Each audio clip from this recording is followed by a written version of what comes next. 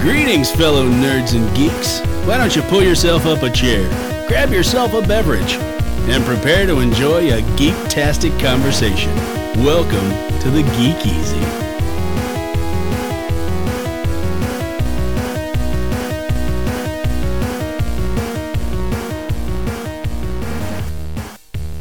Welcome back to the Geek Easy podcast. This is episode number 77 for February 19th, 2020. I am Pixel Dan, and I am, of course, joined by my good friends, Mr. Jonathan Leonard. Hey. And Jaron McCaffrey. What's up? What's going on, guys? I always feel really bad that I don't really have anything to say to what's going on. Okay. Guys. All right. So, I don't have something again this time. I didn't come up with something. Oh, all right. That's but every fair. time you're like, "What's going on?" and I'm like, nothing. Same old. I'm so bad at podcasting. What the hell is wrong with me? What is this? My only job. I have one job to have interesting things to say. Yeah. The trick is say whatever's there and then keep a straight face. Sounds like, can you believe it's February 19th already? Man, that's a thing. It's almost March. Oof. Before we know it, it's going to be... Boy, it flies, right, guys? That's true. So, movies? John's good at podcasting. That was the most beautiful segue I've ever heard in the history of podcasting. We've actually got a lot of exciting things that we're going to talk about today. The three of us are surprisingly all caught up on some new movie releases, so we're actually going to do some timely movie discussions, which is awesome. We haven't had a chance to do that in a while, I don't feel like. Nope. We were spot on with our Star Wars review. We were very on time. Very on time. I don't know. I feel like us having distance between ourselves and the release of that movie was beneficial for our conversation. Yeah. I can see that. Yeah, so I think whatever makes our show sound better. I think it went well. But I'm excited to talk about the movies that we're going to discuss today. Of course, we've also got a few other big announcements. We're going to talk about Batman a little bit. But the first thing I want to talk about is one of the most exciting things for me, because I was totally geeking out about it the other day, is that we got the reveal of the cast list for the Netflix exclusive Masters of the Universe Revelation series. This is, of course, the anime style series that Kevin Smith is heading up. This is one of two animated series that Netflix is doing for Masters, but this is the more fan-driven show. The other one's going to be like a new one for kids, and then apparently there's going to be a movie too. So there's a lot of Netflix He-Man going on, which is real cool. Be Rise of the He-Man. Rise of the He-Mans happening on Netflix. So yeah, this cast list came out, and man, I was just blown away by it. So let's run through this real quick, and then we will discuss it. Cast list is as follows: Mark Hamill as Skeletor. You can just stop there. Right? Yeah. We got Lena Headey as Evelyn, Chris Wood as Prince Adam and He-Man, Sarah Michelle Gellar as Teela, Liam Cunningham as Man-at-Arms, Stephen Root as Cringer, Diedrich Bader, I think that's how you say his last name, right? So. Yeah, as King Randor and Trapjaw. Griffin Newman as Orko, Tiffany Smith as Andra, Henry Rollins as Triclops, Alan Oppenheimer as Mossman, Susan Eisenberg as the Sorceress, Alicia Silverstone as Queen Marlena, Justin Long as Roboto, Jason Mewes as Stinkor, Phil Lamar as Hero, Tony Todd as Scareglow, Cree Summer as the Priestess. I don't know who this is yet. Kevin Michael Richardson as Beastman, Kevin Conroy as Merman, and Harley Quinn Smith as Alina. So that's a pretty stellar cast list. There are a lot of big names on there, a lot of good voice actor names on there. Like you just said at the very beginning, Mark Hamill as Skeletor. Holy cow, dude. I am all in on that. All in. You have no idea. And I know I've seen a little bit of discussion already. Alan Oppenheimer's also on the cast list, which, if you guys are not aware, that's the original voice of Skeletor. Oh, okay. So he did Skeletor, he did Man-at-Arms, he did Cringer Battle Cat, and various other roles in the original series. Because in the Filmation shows, it was literally like 5 voice actors that basically did everybody. Yeah. But Alan Oppenheimer was Skeletor, and he's the guy that gave Skeletor the iconic voice that everybody has emulated since. So I've seen a little bit of discussion not Frank Langella. Well, except Frank Langella going a whole different direction, but it's awesome. I love Langella Skeletor. I love it. I've seen a little bit of discussion of people wondering why Oppenheimer is on the cast list but not being Skeletor. But I feel personally I am totally cool with the route they're taking. I mean, it's a new series. Yeah. And I think it's cool that they gave Oppenheimer a place on the cast list. He's going to be Moss Man. That should be fun. He also might not have wanted. We never Yeah, know. for sure. He may not have wanted it. And you don't know. He's quite a bit older now. Capability-wise, he Yeah. might be able to give it runs, but not do an entire series. Sure. Who knows? There's a ton of reasons that could have gone into it. Yeah, so personally, I don't see any ill will or anything like that. I don't feel like he got snubbed for that role by any means. And if he were super mad about it, he probably wouldn't be Moss Man. He wouldn't be on the cast list. Yeah, exactly. And I think Hamill is, man, if you were to name a voice actor that could play somebody as iconic as Skeletor, I mean, come on. Yeah. I mean, I know he's iconic as the Joker already, but man, tweak that a little bit. Give us a good Skeletor cackle. Hamill's got that, dude. I'm excited. I can't wait to see it. Like, if I were known my entire life for like one thing, overall, and someday somebody came up to me and was like, "Hey, that thing you do, Mark Hamill's going to do it now." Yeah, I'd probably go, "Yeah, all right." Yeah, he was also Falcor in Neverending Story. Really? That's Alan Oppenheimer. Yeah, we just watched that not long ago. Yeah, with the kids. that's him funny. too. I just when I was watching She-Ra and I got to that Gina Davis episode, well, the first one because she's in a bunch. Oh, in the new She-Ra. I didn't know that she was going to be in that show, and then I was watching it. I'm like, man, that sounds way too much like Gina Davis to not be Gina Davis, and I got super excited that she was in it. Yeah. And when I read this list, I felt like this was a list of Gina Davises. I mean, when I saw this list, that was kind of the first thing I thought of. Kevin Smith really did a good job of hyping this up at PowerCon. Like, being there, the energy was pretty amazing. Like, everybody was real excited and like the buzz was really good. And there's just that whole feeling of, wow, we're getting a new He-Man show and it feels like they're treating it seriously. So this might be something special.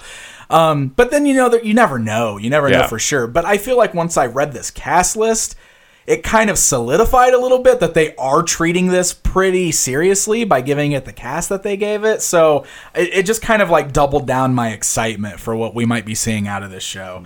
And I know that that's risky because I know that it's very easy to get disappointed by stuff like this, but I don't know. Like, this is I'm real. Some of these choices are awesome. Like, Sarah Michelle Gellar as Teela. Buffy, man. Buffy is Teela. I know. It's awesome. Remember, she was April once too. I know. Cool. And it was awesome. It was awesome. Yeah. I know. The much underrated TMNT movie that nobody talks about, but is real good. It's my second favorite TMNT movie. I could totally back that. Yeah. Absolutely. Lena Headey as Evil Lynn is pretty awesome. Yep. Cersei, for your Game of Thrones fans out there, I feel like that fits really well. I just don't feel like she has a super distinctive voice. Mm-hmm. Is my only complaint. I mean, she's fine. I like Lena Headey just fine. Sure. And I mean, she was a Sarah Connor that I really liked, and I liked her. When they were doing stuff with her on Game of Thrones. Yeah. I liked her. But like when I think about her voice, I'm just like, I mean. Yeah. Well, who knows what she's going to sound like, too, though. Yeah, exactly. Yeah, like, Mark Hamill's not going to sound like Mark Hamill. So. Right, yeah, for sure. But you don't usually, you don't hear a lot of, like, the women voices go real cartoony, over the top. That'd be awesome if she did. Yeah. I'd be interested in something like that. Exactly, yeah. I mean, it all depends on the character and how they're taking it and everything, For sure. Some of the other things I was really excited about on here were just some of the names that are on this list. Now there's some kind of deep cuts on here, like Ilena. Harley Quinn Smith is playing Ilena. So she was like a one-shot character in the Filmation cartoon that was like an old friend of Teela's that showed up for one episode. So I could totally see that being a bit part in this, but it's neat that they're going back to like Filmation lore like that and like kind of bringing in some of these smaller bit part characters. I was specifically excited to see characters on this list like Scareglow and Hero, because we've never seen those two characters in animation before.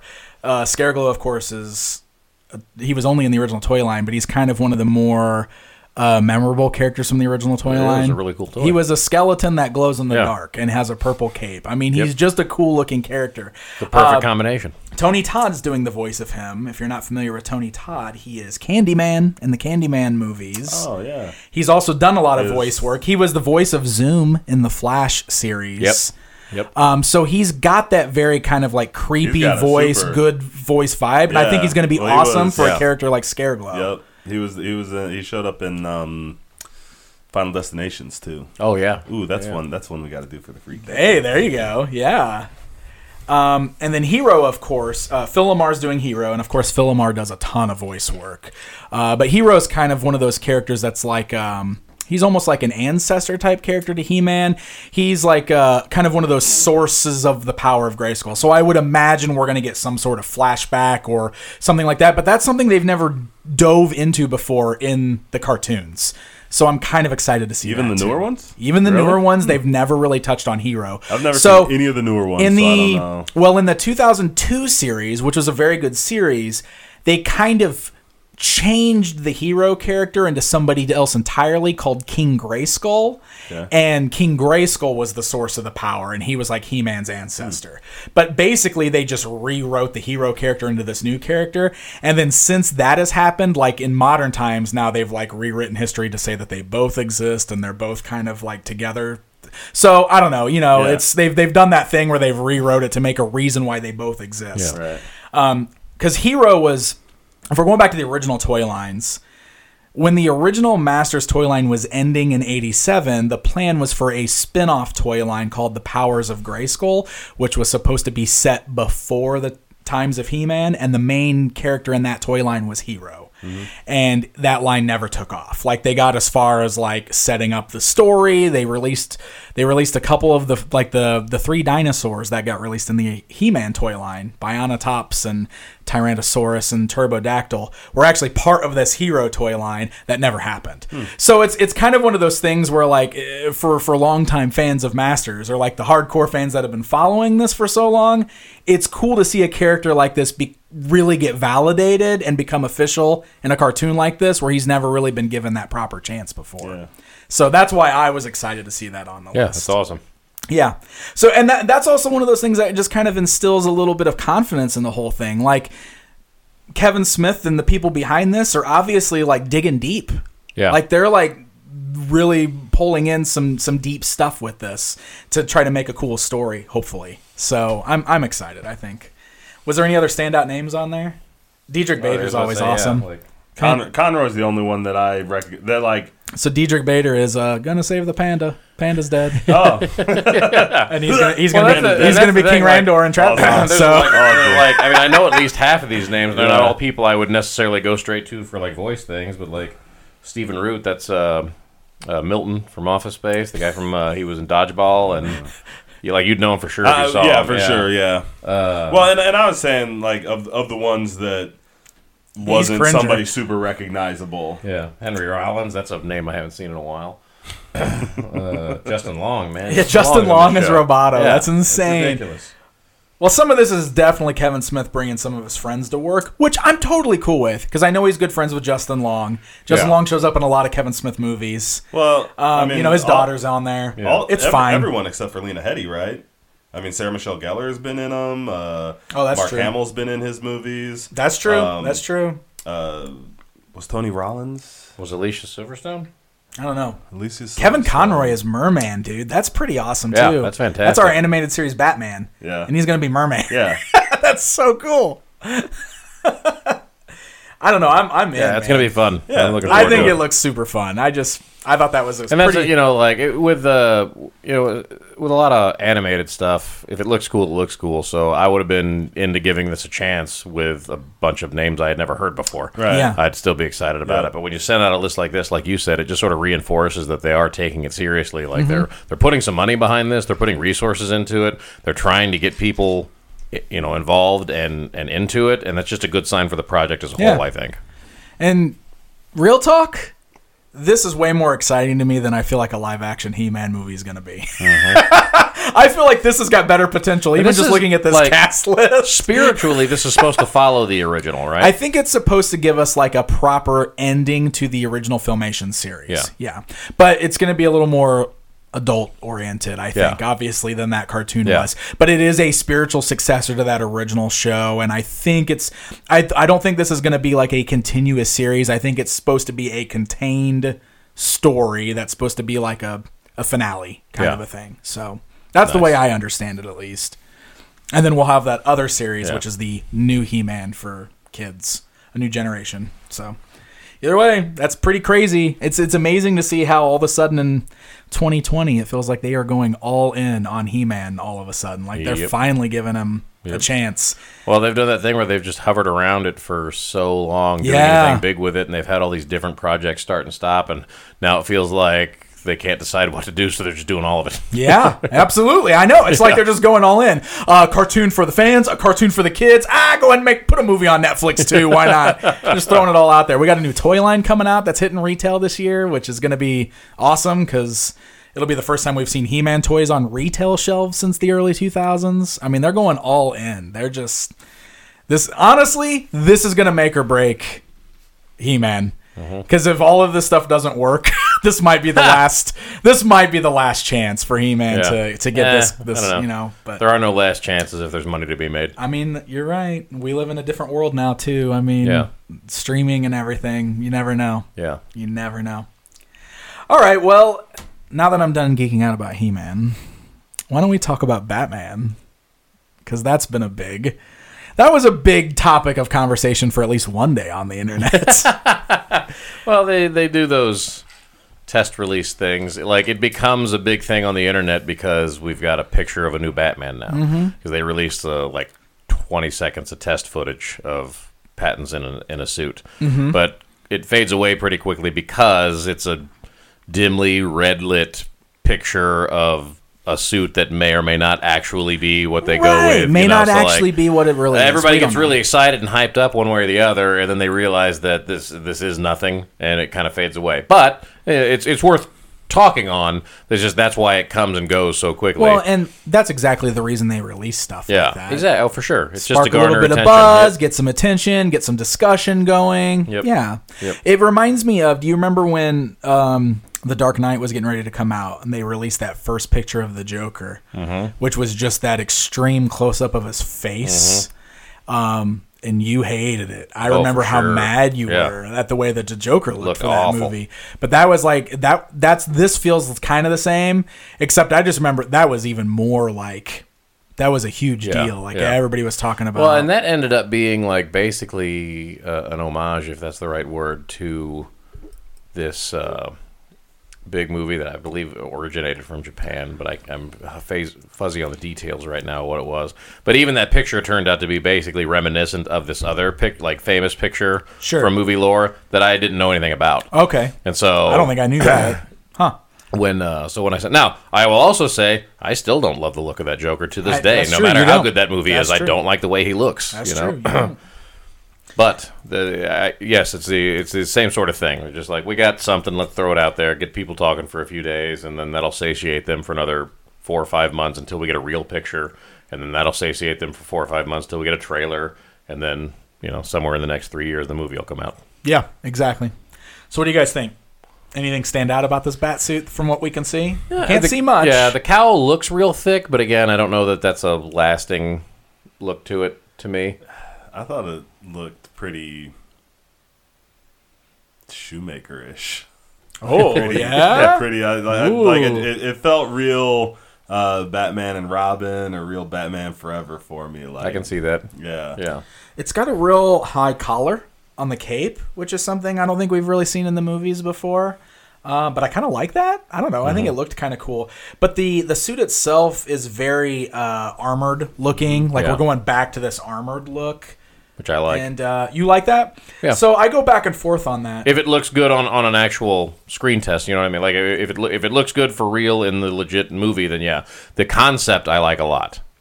The look I can't tell yet. That's true. And we got to see more of it, too.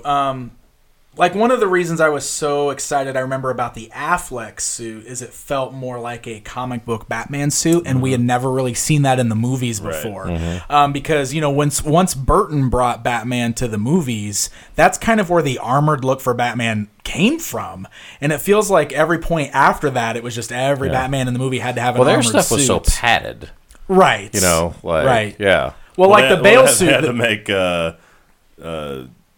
Michael Keaton look like a superhero. Yeah, exactly. I mean, they had to make Mr. Mom look like look like a superhero and everything. Right. This one totally gave me vibes of the Arkham games. Just from the little bit that we've seen, the way the armor looks around the chest and everything. Because the suits in those games are very armored. Or he at least gets to the point where he gets the very armored look. Yeah. And honestly, yeah, I guess I'm okay with that. Like, the games always gave me a good explanation for why he would do that to his suit, and it makes sense. He is a normal guy, right? Yeah. Like, it would make sense for him to armor up his outfit and everything. And that's the thing with this movie. I don't even know what direction they're going Me with either. it. Like, I'm pretty None of us positive do, they're do not we? doing like I an mean, origin story. Yeah. But I think he is younger, so... Maybe it'll actually be like Batman versus Predator, and they're just really dang. Oh, I'm in. really low key in it. I'm in. Go, And DC, if I go. had any respect for the WB to low-key anything at all, I would get remotely excited. So the only thing that is really unique about this that I've seen a little bit of discussion on, and I don't even know where this originated, or if there's like a source that I should be citing here, but the bat insignia on his chest supposedly is made from the guns that his parents were murdered with, is what's being said. Interesting. And I don't know how I feel about that. Like, I guess that's okay, but I don't know. I don't know. That's a stupid idea. It won't make or break the movie for me. I mean, that's the thing. I don't think it matters enough for me to like get mad or like, I don't think I care. And I also don't know that it's a real idea because sometimes Same. the internet just says stuff, Same, so whatever. exactly. Yeah. That's the thing. But that's the other thing, man. Dude, Warner Brothers is a wild card. You have no idea what they're going to do. Right. You know? I'm trying to find, because there's definitely... You can't hear an idea that makes enough or too little sense to believe they'd do it. So there's some like close-up pictures just on the bat insignia online. It definitely and looks like metallic they and look. everything. I mean, they look like yeah. they're made of guns or something. So now, if you want to get to the point where, I mean, I thought it was just one gun, but I guess however they want to do it is how it was done. If you want to get to the point where, like, when your parents get murdered and you go to the police station, do the police just go, "Here, kid, you keep these"? Here's a souvenir like, where in the world would he get those? Even. I mean, he's a detective. He could figure it out. He's Maybe it just was got- evidence, and he got it out of the police locker. I don't know. He's Batman. Sure, Dan. That He's works. Batman. Yeah, He does great. what he wants. Yep. Joe Chill sent it to him like a thumb. Here, kid. Oh man. Ugh. Well, we're still pretty early though. I mean, Yeah, it's going to be a bit before we get a trailer. I was It's gonna super be- in on this movie before this picture came out. I'm super in on this movie now. Yeah. The details are in the. Just kind of done with Batman. There's been so much Batman. Like I could do with a little more of a rest before we get more Batman. I'd also be like, I'm not a Batman guy. Yeah. I'd be fine with that too.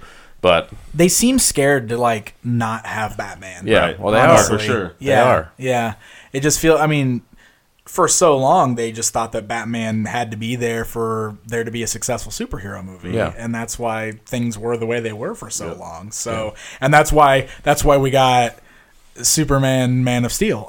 Yeah. Which was a Batman movie with Right, Superman, with Superman in it, yeah. Yeah. I mean, we've discussed this ad nauseum. These aren't Yeah. real like big think people. Yeah. You know. Yeah. They're Need us some Batman. They've got their ways, and they're going to do those ways, whether they work or not. Bigger, faster, more Batman. Bigger, faster, more Batman. All right. Well, we've got a couple movies that I want to get into the discussion about, but we had talked about in the last episode that the Oscars were coming up, and I know I know that John watched the Oscars.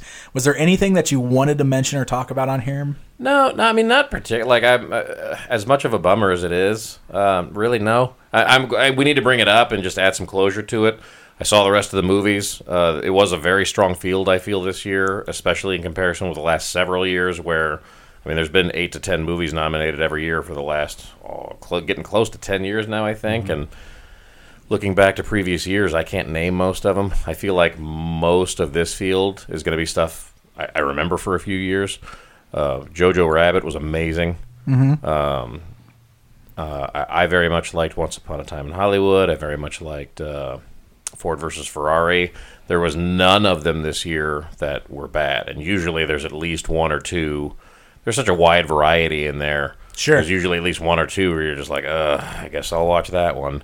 I guess I wasn't a big fan of either of the Netflix ones, but those barely registered for me. because they weren't at the show. So bad. It's not great. It's 3.5 hours of a movie I've seen before with the same people but done better. It's just totally unnecessary. Better, faster. Yeah. More Batman? Much less. Oh, less Batman. Well, I mean, it's a series of tremendous actors who are sitting there staring at a screen because they can't turn their head because that'll screw up the de-aging process, That was going to be one of the things I wanted to point out.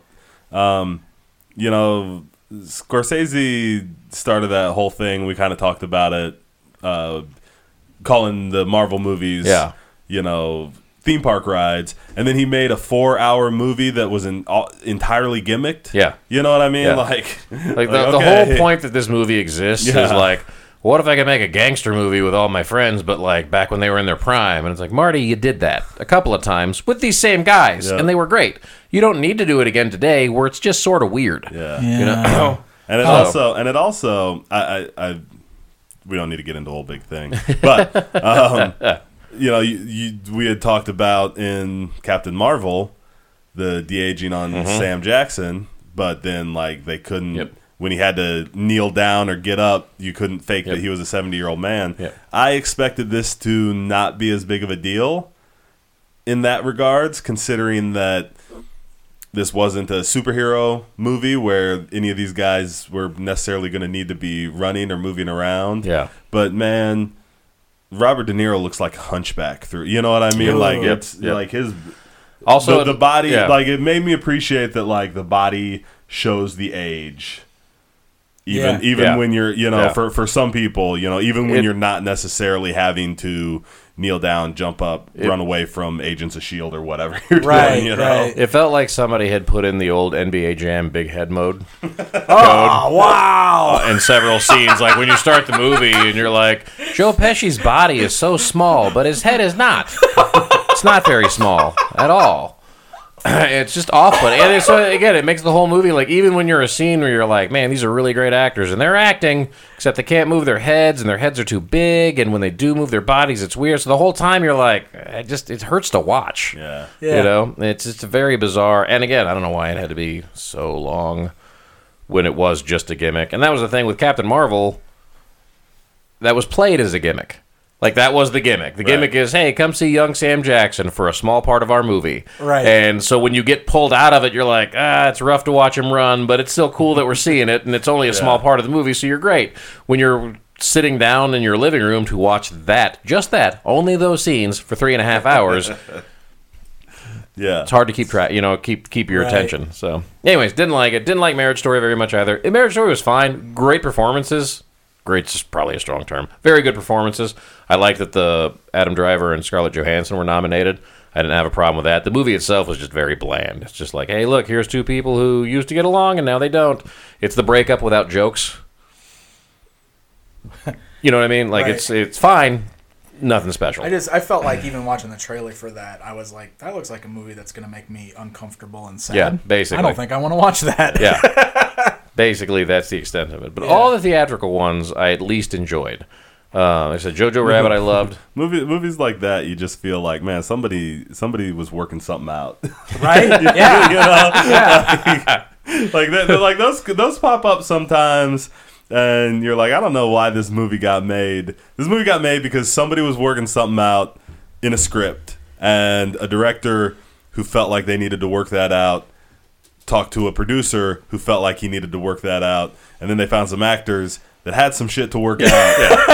Yeah. And at one point, somebody along that stretch called Netflix, and Netflix went, yeah, whatever. Yeah. How much is it again? Film it. We'll put it on. Anything. How much is it again? The ceremony was just bad for them. I mean, there just wasn't anything entertaining. They didn't have a host again this year. They had Chris Rock and Steve Martin come out and do the monologue. They were entertaining. That's one of those things, like, once you set that precedent that you don't have to pay a host anymore, you'll never pay a host That's again. The thing. I don't know that they were ever paying those people in the first place. Wow. I think that's part of the reason they can't find anybody. It's a really thankless job. Yeah. Like, you get scrutinized like crazy. Everyone in the room is mad at you at one point or another. You have to do these bits where you're trying to put on an entertaining television show for the audience, but the people in the room all hate you and the audience and television and everything else. and most of them are inebriated. Like, I can't imagine anybody saying yes to that. And then, the last time somebody did say yes to it, they kicked him out pretty early, and everybody either got mad at that or got mad at people getting mad at that. It just becomes this giant thing. So it's like, why would anybody say yes to that? Right, yeah. But when you don't have anybody to steer the thing, then you come up with, like I said, I thought the monologue was funny because they had two really funny guys get up there and make fun of a room full of celebrities for a few minutes, and it was enjoyable. And nothing else entertaining happened the rest of that show, pretty much.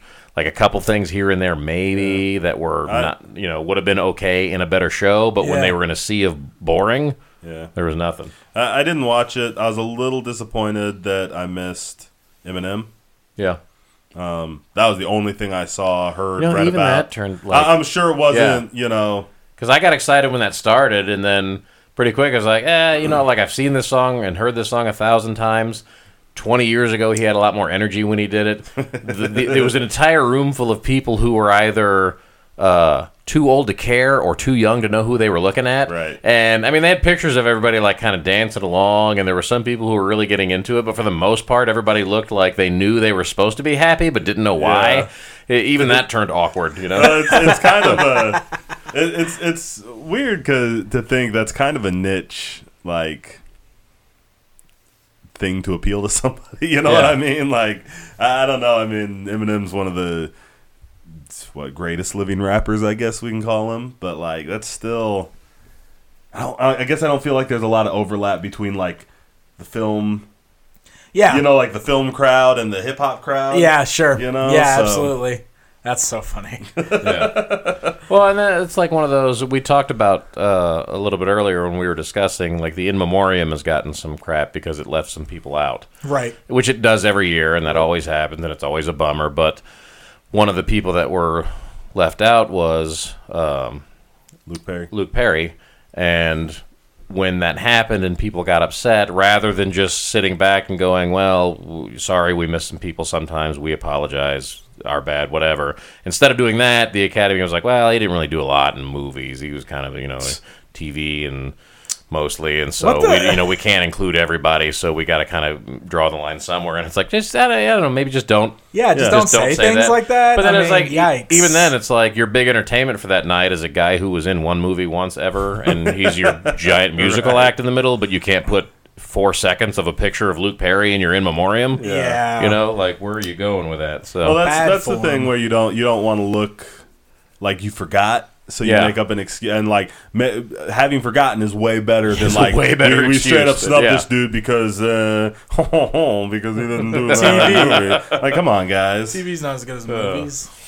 I'll never care who they forget or snub ever again because they left Roddy Piper off the year he died. So they just that whole segment is dead to me. Yep. I hold an in memoriam for the in memoriam every year. And we'll start showing those next year, right here on the. I like it. But I think probably the most entertaining part about the show, past the monologue, was just watching the director of Parasite, Bong Joon-ho. I think I'm saying it right. Win tons of awards because he looked legitimately excited to a degree that very few people look when they get up there. Yeah. He was actually surprised and happy to be there and excited that he was winning awards. That's awesome. And it's always nice to see a good movie win. I didn't think Parasite was the best movie of the year by any stretch, but I really enjoyed it. And his excitement over being up there several times just made me go, you know what, run with it. This is fine. Yeah. Some people I wanted to get Oscars got Oscars. But even then, it was just like none of the speeches were compelling, none of the jokes were great. It was just a very slow show, and I mean, I'm sure I've seen worse, but I've also seen better. So hopefully, at some point, this will become a thing that is geared towards a viewing audience again someday. I don't know, but it's steering more and more towards just a show that's produced for the people who are in the room. Yep, man, the Westminster Dog Show is never been. And like it's never going away, and it's never any good. Like like 10 people watch the Westminster Dog Show. Of course, now I'm making all the dog people out there who are we're gonna get all kinds of nasty tweets. I've been mad about each one of those 10 people runs a Geek Easy fan board. We're doomed. Yeah. Nope, I've been mad at the Westminster Dog Show ever since I was a teenager, and I had to miss Raw because of it. Yep. I'll forever hold a grudge for preempting Monday Night Raw for your dog show. Well, that's what I mean. I skipped a bunch of XFL games for the Oscars, and just nothing, But I get excited this time of year, and I hope to continue to get excited this time of year. It's fun to watch some of these movies that I would have let slip by if there weren't the nomination. And it's fun to just take, 2 to 4 weeks and just celebrate movies because I love them so much. And this gives me an excuse to. But just more and more every time I get to this time of the year and then I get to the actual ceremony and I go, well, that's a rotten cherry on top of this thing. A rotten cherry. All right, well, speaking of rotten cherries... Bum bum bum. No, we're gonna do 2 movie discussions. Which one do you guys want to start with? I think we should start with the rotten cherry. That's kind of what I was thinking. I was gonna suggest chronologically, but we can do your guys' way instead. All right, so let's talk about Sonic the Hedgehog. All right. You guys didn't like Sonic the Hedgehog? Not even a little bit. Really? Really? Okay. I want to start by saying that if you go back and you watch our discussion when that trailer first dropped, which I think was just me and you when the trailer first dropped, but we've definitely had a few Sonic the Hedgehog. That would have been the fighting with my family episode. Yes. Okay. Well, we were already in a bitter mood that episode anyway, but we've definitely had a few Sonic discussions on this show. I haven't done it, but I am certain that if I went back and listened to that right now, I called this movie completely, like to a T. I knew this movie played out exactly how I imagined this movie was going to play out. And to be fair, it's totally harmless. Like, I'm not like irate and angry and ready. You know what I mean? It's harmless. It's a kid's movie. Cool. It just played out exactly the way I expected this movie to play out. Like, it's just it nailed every trope you could possibly nail when you're doing that thing where you're like, you remember that thing from people's childhoods? Let's turn it into a movie. Yeah. It just followed that formula step by step all the way through. Yeah. I don't care that I don't like it. Yeah. At all. Like, that movie can exist and it doesn't offend me. And I was a Sega guy. Like, I was a Sega kid. Yeah. But man, that movie, and I can recognize that movie was not made for me. Sure, yeah, of course. But I did not enjoy any moment of that movie. None of it. None of it, man. Well, okay, I will say that I definitely had chuckle moments. I got excited for my kids sometimes while I was watching it.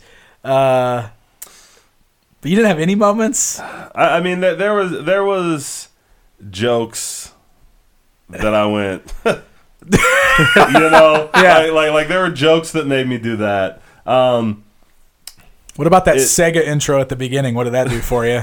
Did that get you all nice and nostalgic? No, it made me laugh because it was so. They're like, look, Marvel. We can do a Marvel Studios intro. Exactly. I think I missed that. Yeah, the movie starts with like them showing flashes of a bunch of Sega Genesis games, and then it folds out into like a Sega logo. Oh yeah, I totally and it goes Sega. Yeah, it did that whole thing at the beginning. See it again now. So I laughed at that. You laughed at it.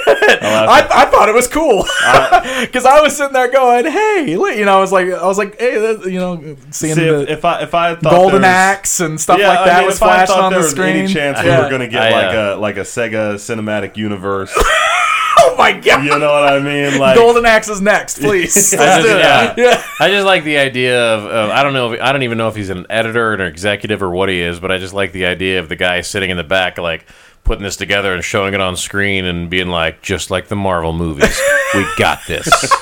We got it. If you don't think there was somebody sitting back there going, "Hey, we need a intro like the Marvel movies intro," like if you can grab some screen captures of like old video games and then they become like the logo, and we'll get like a choir to do like the Sega, like then you're like it wasn't like they just accidentally like, what if we just grab some pictures? No, for sure, but like it's the idea of that guy going $100 million. Got it. Nailed it. Weekend. We're done. Yeah. Yep. I feel like they probably thought, like, with as much buzz as was generated by that first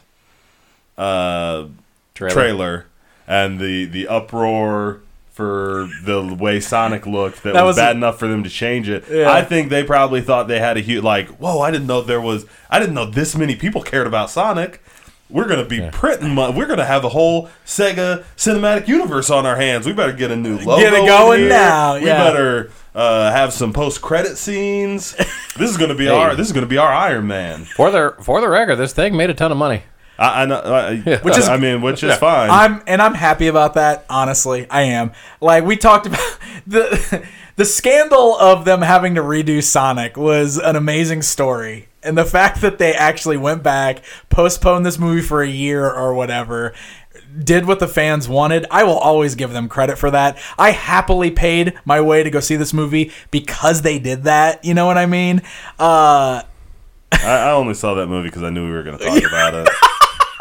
I was thrilled. Yeah. I was excited to go see it, and my kid was real excited to see it too. I mean, he's been talking about it since the trailer came out, so I was real excited because he was excited, and I was like, man, this is going to be so much fun. And I don't know. I just left it was not as fun as I was hoping it was going to be. I'll play minority voice here. You're in, John. I thoroughly enjoyed that movie. Awesome. Like a bunch, and I didn't know what to expect going in. I wasn't like super hyped for it. That first trailer scared the bejesus out of me. And then we had our discussion about what it could be, except I remember having those talks. I don't remember when they were, which ones I were a part of and which ones I just listened to, all that stuff. But I just remember like a lot of those ideas going, yeah, that could be cool. Well, yeah, we'll see how it plays. Like neither of that's make nor break or whatever. So I really had no preconceived notions walking into this movie, except for usually when they delay a movie for 8 months to fix it, they don't fix it, you know? This one just being a visual thing might have been a little different. But then when I watched it, they did do a lot of those tropes. They start you off on his home planet, and they build up like he's baby Sonic. Yeah, he's a little baby Sonic, and they build up this character I've never heard of before, which is this giant eagle that watched him or whatever. Or an owl or something. Yeah, I was like, okay, interesting where they're going with this. Let's see where it goes. And then they completely forget about that for the rest of the movie. Yep. Which I found interesting.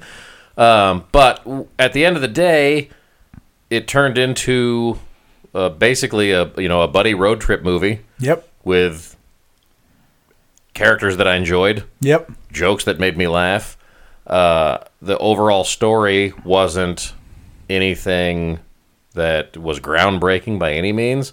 But I feel like the biggest problem a lot of video game movies have had for the decades they've been trying to make, most of them, is that they spend so much time trying to take all these aspects of the game and just cram them onto the screen that they don't really care what the package looks like at all. This wasn't master cinema by any means storytelling-wise, but it got you from point A to point B, told some jokes along the way.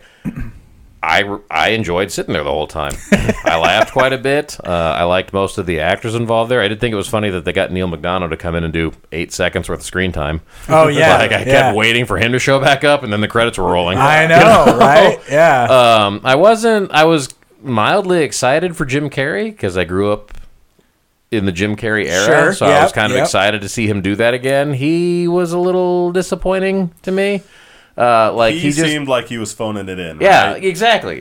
Like he had no Jim Carrey energy at all. He was doing all the Jim Carrey stuff with none of the Jim Carrey energy, for sure. And that's the exactly what I thought about it. Like I watched him do it, and I'm like, I feel like this is I don't feel like this is Jim Carrey. I feel like this is somebody doing a decent Jim Carrey impression.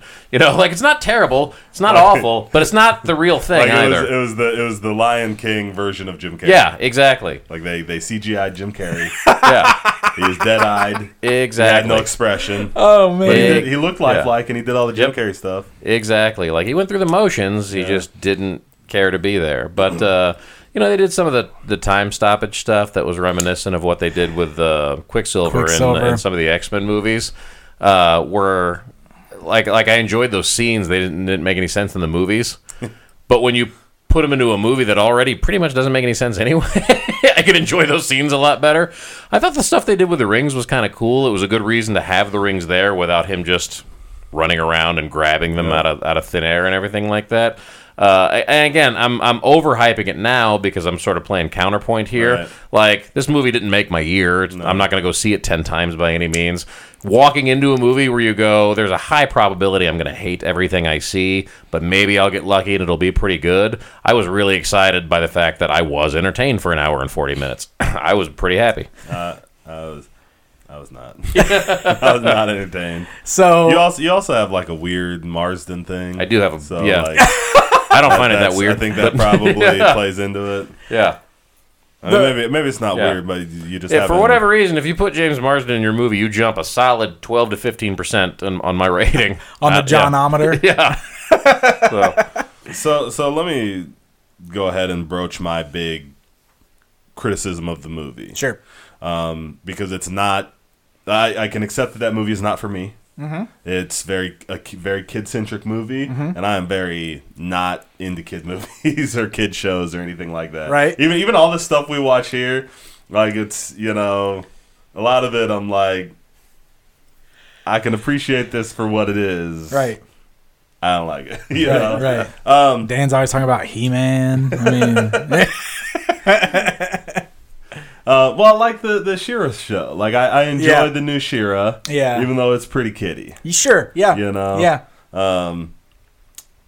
This, and that's why I say, like, I'm fine with this existing. Like, I know it was made for kids, and that's cool. So I work with kids, and I take kids to see movies. Mm-hmm. And we go to see a lot of kids' movies. Like, I saw Minions.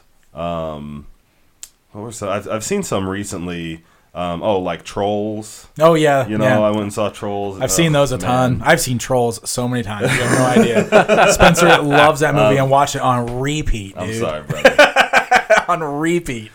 So there's one other that I wanted to point out, but I'm not gonna try to think of it because it won't come to me right now. But I sit in those theaters and I'm like, this is awful. What are we watching right now? Who thought this is acceptable? Except I'm in a theater full of kids, and the kids are laughing and having a good time and enjoying it. Yep. And, the character says something stupid, and I go, ugh, but the kids go, wah, he said this. Yeah. Oh, Mommy, did you hear him? And like I hear that, and I'm like, okay, well, at least it's working on that level. Right. I was in a theater full of kids for Sonic. It was silent. Yeah? There was no laughter. There was no, oh, look at Sonic. Oh, the little blue guy did this. There was nothing. It was silent. And there was a lot of kids in the theater. It was I just saw it today. It was like an afternoon show on a Sunday. There was a lot of kids in that theater. Yeah. And they were silent. There was nothing. Oh, man. Yeah. Bummer. There was no tittering, no laughing, no nothing. And so that made me feel like it wasn't landing for them either. And that's my big criticism of the movie is that it didn't seem like the kids liked it.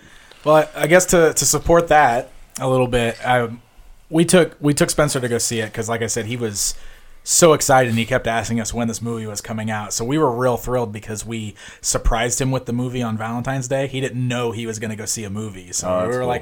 We did the thing where we bought him a Sonic action figure and we were like, Happy Valentine's Day. And he was like, oh, Sonic toy. And then we pulled up to the theater and we were like, surprise. So he was excited and I was excited. And we was like, yeah, we get to see this movie we want to see.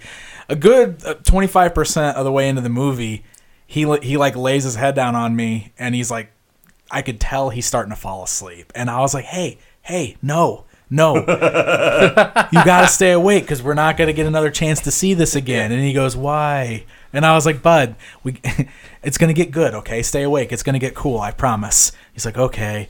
And he stayed awake and he sat there. And then he leaned back over to me a little while later and he just goes, when's the cool stuff going to happen? And I was like, oh, no. And then he just started playing with his toy, and I had to keep, shushing him because he just kept leaning over going, zoom, zoom, and making Sonic run across the back of the seat in front of him. And I was going, oh, no, this is bad. This is really bad. Now, to be fair, it did finally get his interest once we got to some of the funnier stuff. He did really. I mean, he loved seeing Sonic, and I don't feel like he got enough of that, honestly. Yeah. And I think that kind of goes back to the how did he? Well, He didn't get a lot of Sonic. There was a lot of Sonic. A lot of Sonic. I don't think he got enough of the. I don't think he got enough of the. Okay, so one of the things he said to me while we were walking into the theater is, "Are Sonic's friends going to be in the movie? I really hope we see Tails and Knuckles."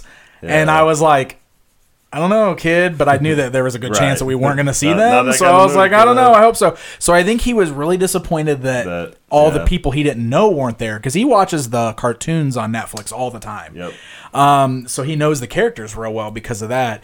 And I don't think he got enough of the actual like Sonic action stuff and his friends. Like I think he was instantly disappointed that it wasn't that stuff. Yeah. And to go back to the whole tropes thing, like when I was watching this movie, the only thing I can think of was stuff like the Super Mario Brothers movie when it came out when we were kids. Because it did that thing where like it had some things that were kind of reminiscent of the thing that we loved. Right. But it was its own thing entirely, right? So, like, Sonic had, like the town they were in was called Green Hills, right? The Green Hill Zone is stage 1 in Sonic. And he even had a road sign that said, like, Spring Hills or something like that way, which is another level, Spring Hill Zone. And, like, just all the stuff they did in that movie were, like, nods. Like, they did little bitty nods to things that we know from the games. He called Robotnik an egg. He kept calling Robotnik, and he told him he looked like an Eggman. He ate the chili dogs at the bar. Well, I mean, some of the stuff I enjoyed. Like they did the thing too. Like the one time they did the slow-mo thing. He looked at his watch and tapped his foot, and I was like, "Well, that's straight out of the video games, and that's fun."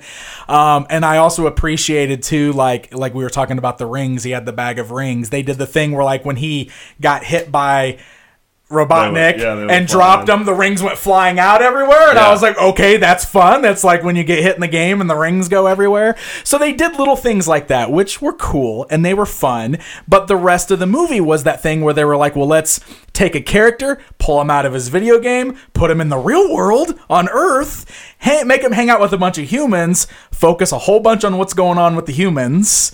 And then all that stuff from the video games, we'll throw in little teasers here and there, but then we will end the movie with, now we're here, guys. Now we're at the video game stuff you were all waiting for, which is exactly what things like the Mario Brothers movie did back in the 90s. You know what I mean? It reminds me of that. Yeah. And that's what I was talking about, where I feel like that this movie did exactly what we were saying it felt like it was going to do. Because when we watched that first trailer, the thing we were saying was, did they just straight make a 90s movie? Yeah. Because that's what it looked like. And it's what they did. For sure. It is totally what they did here. Even that scene, like, we totally called it with that Robotnik scene. Yeah. Because they show that in the trailer where Jim Carrey looks like the video game Dr. Robotnik. And we were like, I bet that's a thing that happens real fast at the very end of the movie. Yep. Surprise! It is. It's a thing that shows up at the very end of the movie. It's Spoiler the first time alert. we see it. Yeah. Well, I mean, this is an all spoiler podcast, guys. My favorite part is that every time that happens in an episode, whoever's in the middle of talking stops and goes, "Oh wait, we are doing the spoiler." Yeah, it's all spoilers. Yep. Hey, so what was up with like the all mushroom world? And they kept talking about how terrible the all mushroom world is. I kept That's feeling totally a Mario Bros. I felt like that assumption. had to be a Mario jab, right? It's the only thing I was thinking about. We don't want to get trapped in the hellscape of Nintendo. Yeah. Like, are they just making fun of Mario, the Mushroom Kingdom this whole time? Like, that's what it felt like. So in the movie, spoiler alert, when he gets found out on Earth, Sonic's going to have to jump to the next world, which is this all mushroom world. And so they spend the whole movie with him talking about how horrible it's going to be when he has to go to this world that's nothing but mushrooms. And then, giant mushrooms everywhere. And then that's where Robotnik ends up at the end. Trapped in the mushroom world. Right. Dude, that had to have been a jab, right? Which is hilarious. I mean, it is funny. Yeah. But that's the first thing I thought of, too. I was like, wait, So we're just ribbing on the Mushroom Kingdom here? Yeah. That had to be what's going on. Oh, man. And you were talking about the Quicksilver thing. They did it too much in this movie, man. And I feel like that... They did it like twice. They did it like 3 times, at least, right? The slow motion thing. I remember the thing when he... So they did it in the bar. They did it in the bar. They did it at the end. And wasn't there one more, too? I don't know. Either way... I don't like how that's like the way that Hollywood does fast running stuff now. Yeah. Like, that's not a guy running fast. You're freezing time.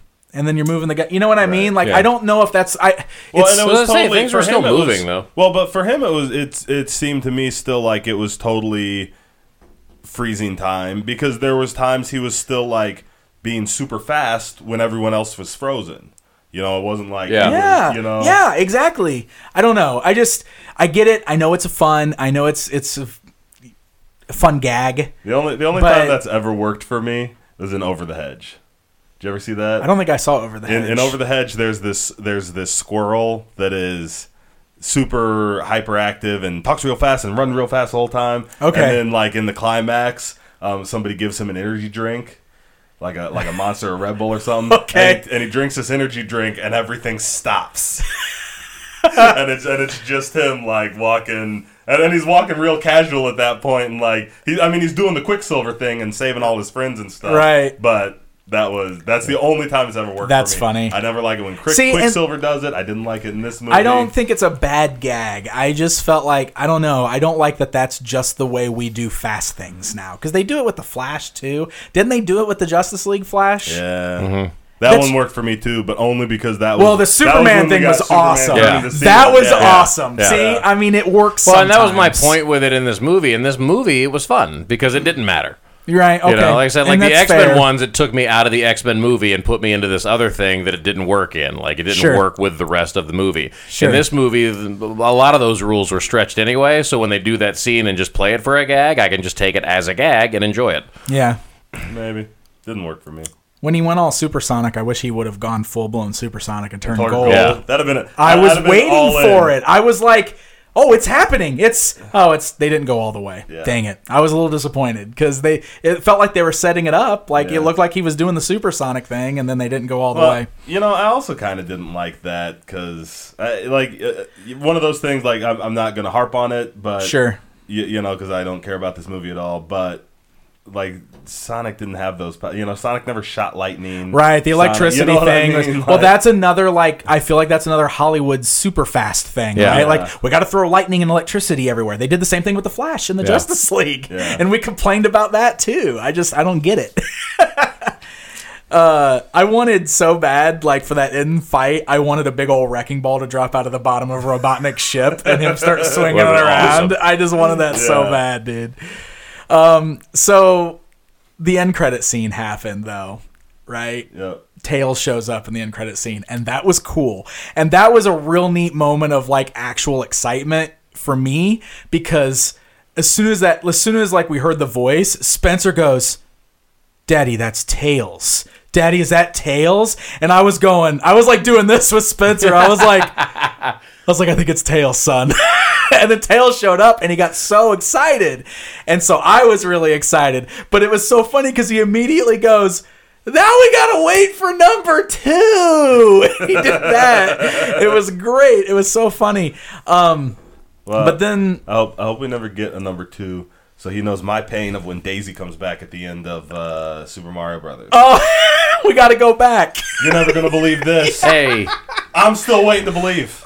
hey, So I hope he has to deal with that and never gets to see Tails. come on, Jaron. Time's going to tell on that one. Well, when I get Super Mario Brothers 2, Then he can have Sonic. then he too. can have Sonic. So the last thing I want to say then about this is tailing off of that. We were in the car. Me and Spencer were in the car. We're driving to the restaurant, and I'm talking to him about the movie, and I'm asking him questions about it. And I was like, "Hey, bud, so what was your favorite part of the movie?" And he goes, "When Tails showed up." And I was like, "Oh, okay, that's awesome." And then he was just talking about how, like, he hopes that number 2 is coming soon because he wants to say Tails. And then he goes, "So, Daddy, I think in number 2, it's going to be Sonic and Tails and hopefully Knuckles, and probably Amy should be there too. I don't really like Amy, but Amy's Sonic's friend, so she should be there too. But none of the people. Sonic doesn't need the people anymore." Like, that's what he said. And I was like, okay, well, there is the 6-year-old's review of the Sonic the Hedgehog movie. He wanted more Tails, more Knuckles, and less humans. Now, I keep asking him about it now, and he keeps telling me he liked it. And I'm sure that, like, when it's on streaming, he's probably going to turn it on a bunch. You know what I mean? That was the thing with because my kids didn't react hardly at all, but they hardly ever react. Right. Like, they're not like me when it comes to, like, they don't get excited about this stuff. Right. When it happens. And I was also in a theater full of people that were, the kids were fairly quiet through most of the movie, because I got kind of the same impression, because in general, the only person I heard laughing was me. Right. But when the movie ended, there was a bunch of kids I heard, because we were sitting right in the back, so everybody kind of walked back, and they were all walking out talking about it. Yeah. And so that, I mean, I think that can go either way, because sometimes when the kids are quiet, it's because they're bored, but a lot of times when they get bored, they get hyperactive. Yeah. Sometimes when they're quiet, it's because they're paying attention. Mine in general just don't react one way or the other. But I did ask them about it afterwards, and they do the same thing they always do. Yeah, it was good. And you're like, I can't garner anything from that guy. Yeah, but the only thing I had was on the way home. On the way home, my son started asking when we could watch it at home, like on the TV and stuff. Yeah. Like, when are we going to be able to see it at home? And I'm like, I mean, it'll be several months, but if he's asking to watch it again already, I think he must have enjoyed probably it. Probably a good sign. Yeah, well, of course. The one thing I will point out, I mean, it's probably not a bad sign. You will not be able to convince me that, like, these kids were so enraptured that they were paying attention. No, you know, and they were too busy paying attention to laugh at any of the silly stuff Sonic was doing. No, and that's not exactly my point either. My point was only, like, there are two ways to look at any of that stuff, because when they are too bored, they do get wild. That's fine. That's fine. Kids don't always know they can dislike stuff, you know? Like some of my big milestones in life are realizing that, like, I don't have to like I don't have to eat peas. I don't have to eat pumpkin pie. You know, like those are huge milestones that I still reference back to in my life. I think I was probably, like, 35 the day I realized that, like, I don't have to finish this book just because I started it. Yeah. You know? That was, like, the grandest of all days. Right. Like, I can just put this down and do a different book. Yeah. Oh, man. It did well, though, right? Yeah. Sonic made a bunch of money? Yeah, I think they were projecting around $40 million and hit about 57. Yeah. And we're going to get a sequel. Through Monday, they're projecting 68. So they're pretty happy with that. I have a feeling it'll be one of those that has, like, a steep drop off. You think it'll drop off? Probably not one that is like where they'll announce, you know, like with Justice League, it was, like, noticeable and people talked about it and announced it. I doubt we'll hear about it, but I imagine it has a pretty steep drop off. It's in a good time of year because there's not a whole lot that happens between February and, like, May. Like, there'll be a few big names that open here and there, but I haven't checked the rest of February or anything or into March, but there's not a whole ton coming out in the next couple of weeks at least that are going to combat it. But that's that's good planning on their part too. There. Yep. Well, one of my favorite victims of the big change with Sonic is that some of the I've seen, like, Toy Fair's coming up next weekend, New York Toy Fair, and some of the images have popped out of some of the product that's coming out to coincide with this movie. It's all the old Sonic design on the toys.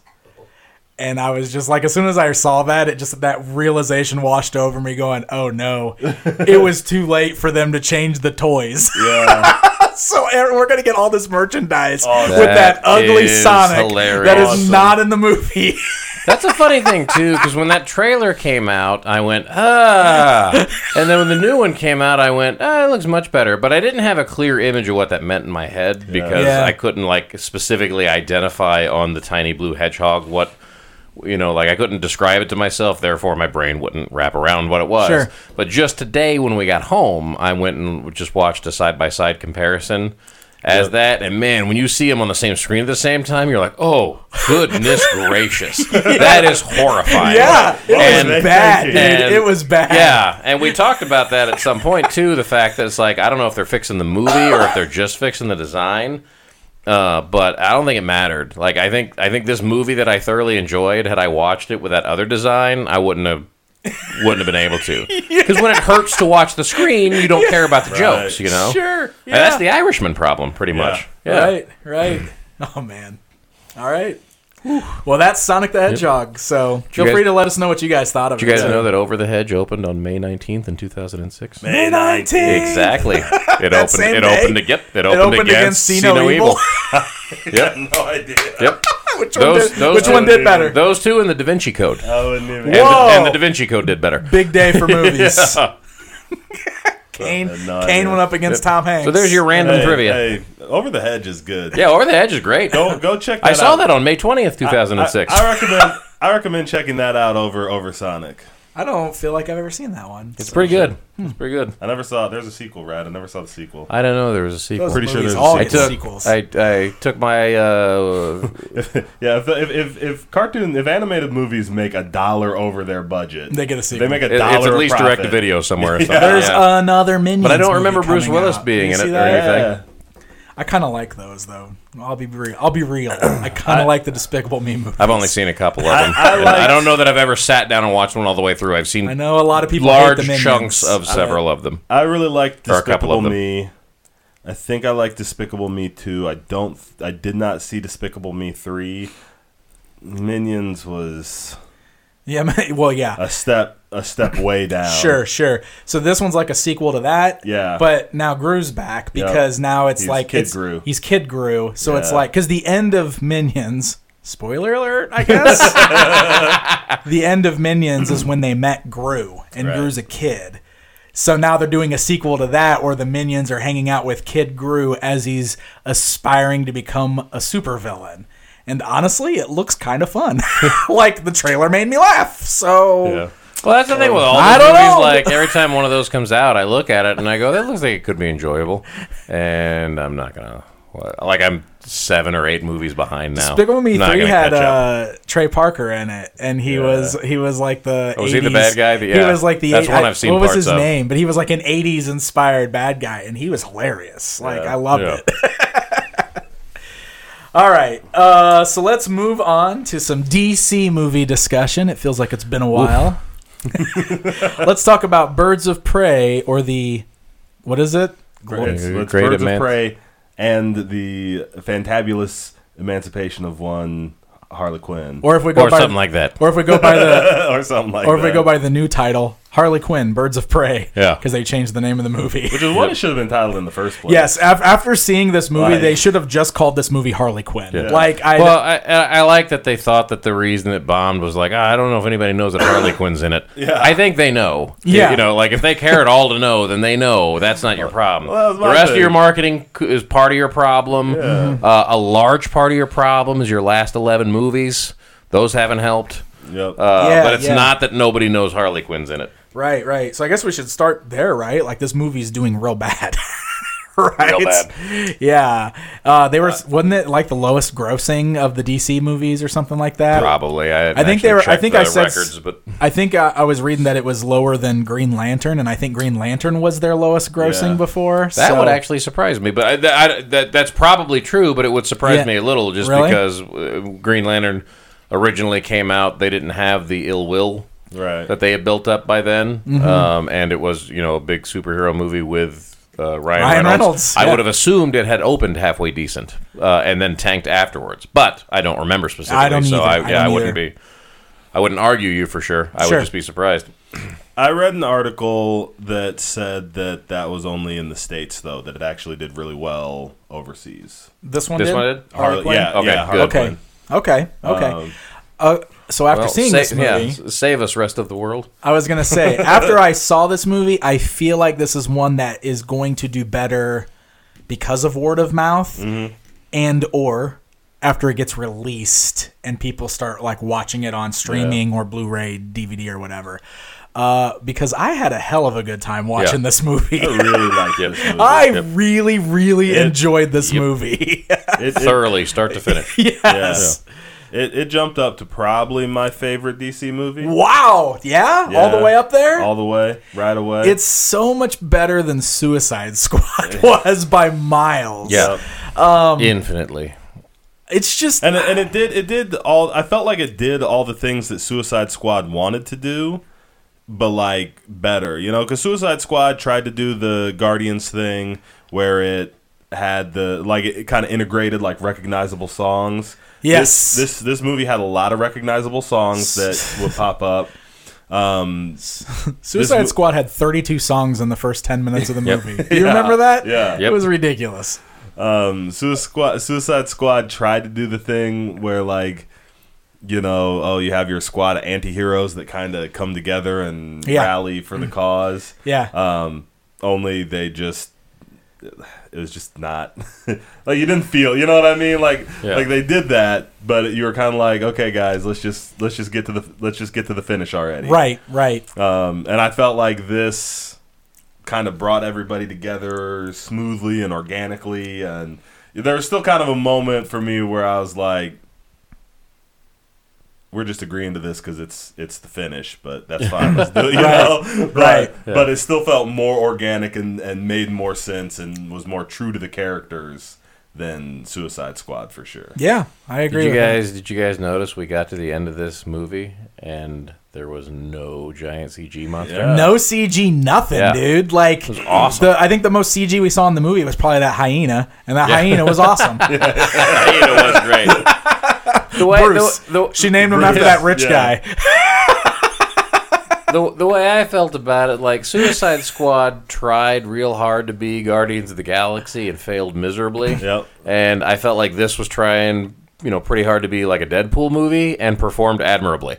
Yeah. It had like these similar themes and styles to it that definitely were reminiscent of some of that stuff, except it didn't look like a toned down, stupid version of it. It just looked like something that was sort of similar, but also entertaining. Right. It's a hard R for sure. They drop the F-bomb a ton. There's a lot of violence, like real hardcore like violence in this movie. Like you see lots of snapping limbs and lots of gunshots to the head. I mean, they go all in on the violence and stuff. Mm-hmm. But, man, like, the ride is so bonkers in this movie. Like, and it's, I don't know, like, it's so perfect of the character. I feel like that's one of the things that was so good about the writing of it, because, so, like, they present the whole movie as Harley Quinn telling the story. Yep. And as a result of that, the pacing of the movie is kind of manic. Yes. It's crazy. Yes. It's all over the place. It plays so fun. She forgets to tell you parts, so you go back so that you can get the parts that she forgot to tell you.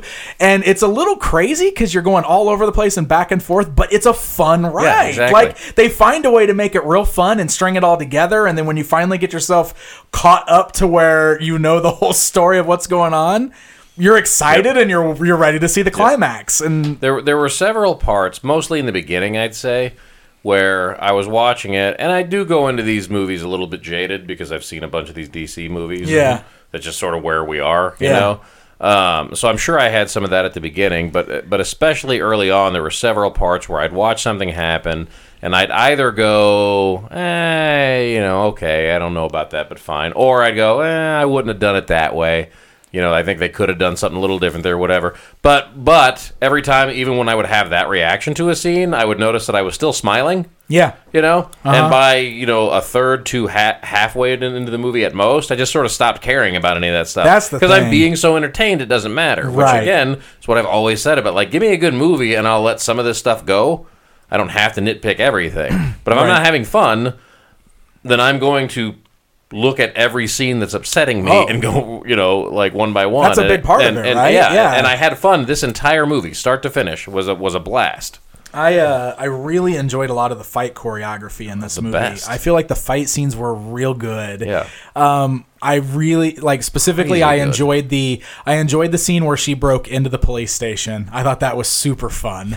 But I loved the prison fight, like where the sprinkler systems were going off, and like she had that big fight with all the prisoners, like with the water raining down. Mm-hmm. That was awesome. Yeah. It was just so cool. Like, I thought that was so fun. All of the fight choreography was so stylized, but so well done, and like. The physics were comic booky but consistent. Yeah. And everybody, even when they got to the end, it was sort of like everybody going on their own. They all had their own like sort of style to it, but Harley was the one that was most often centered on. And even her fighting style was this like manic, like totally unpredictable. But the choreography, like you said, you rarely see anything quite like that when they're doing action scenes in movies, because everything's either shot so tight you can't really tell what's going on, or it's so broad based that you're kind of like looking at specs or something like it. But this was right in there. I mean, it was like watching a video game through part of it, except for beautifully performed. Yeah. And just blew you away every time they'd start into a battle scene. They used weapons effectively and entertainingly, She had a bat through that one scene. Where she picks it up and she's just waylaying and leveling these dudes instead of the katana or the chainsaw. Yeah, exactly. Like all these like weapons she could pick that are obvious, and she gets real excited because there's a bat through, and then just starts leveling these guys with it. And at the end, she even does. I can't even describe it, but she does this thing where she like throws the bat and it bounces and chucks off this dude, and then bounces off of him and like right back to her, and it sounds so ridiculous if you were to try to describe it, or looked kind of ridiculous even as you were watching it, but it played so smooth that by the time she caught it and was just standing there, you're just like, ooh, yeah! Yeah! Awesome! You know? Yeah, man! Ewan McGregor was wonderful. Wonderful. So good. So good. It was cool seeing Black Mask, first of all, as a villain in the movie. That's one of those, like, I don't know what the Black Mask is supposed to be like, so I don't know if he was a good Black Mask or not, but he was awesome in this movie. He was so good in this movie. Yeah, man. I mean, I've always been a big fan of him anyway, but man, dude, like his character was just great, and he had that charming thing going on, but he had the little bit of the edge, and he was a little crazy, and he'd have his crazy like outbursts and breakdowns, and he was like bipolar. Yeah, and he was just so fun to watch. And then like Zaz was hanging out with him as his bodyguard, so we got like it was neat that they threw in all these fun comic book stuff. Yep. You know, good Gotham nods for everybody there, which was really cool. Did you notice? I'd pointed out to Jaren, noticed it too in the police department when she was going to break the kid out.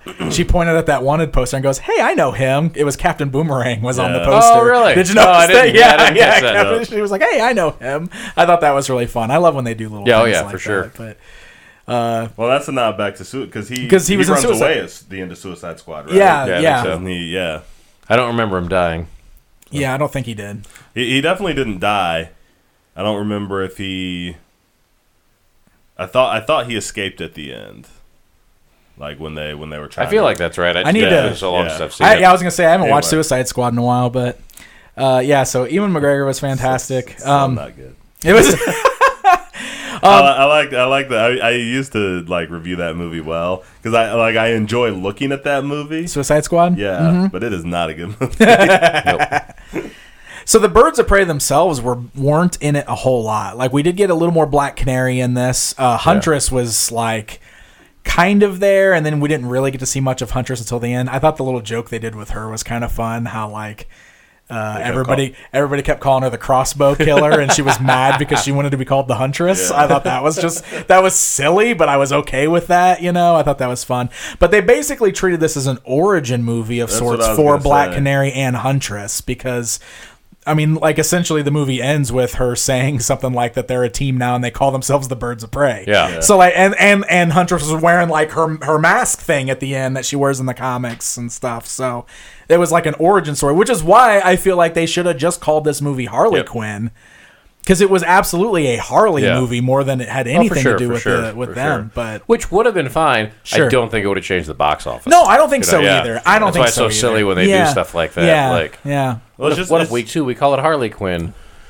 Well, we'll make $100 million easy. Wasn't the bird? Okay, so I haven't read a lot of Birds of Prey. I know that there was an old series for Birds of Prey. Mm-hmm. Wasn't the Oracle involved with that? Yeah, wasn't that Barbara Gordon? The series was Huntress.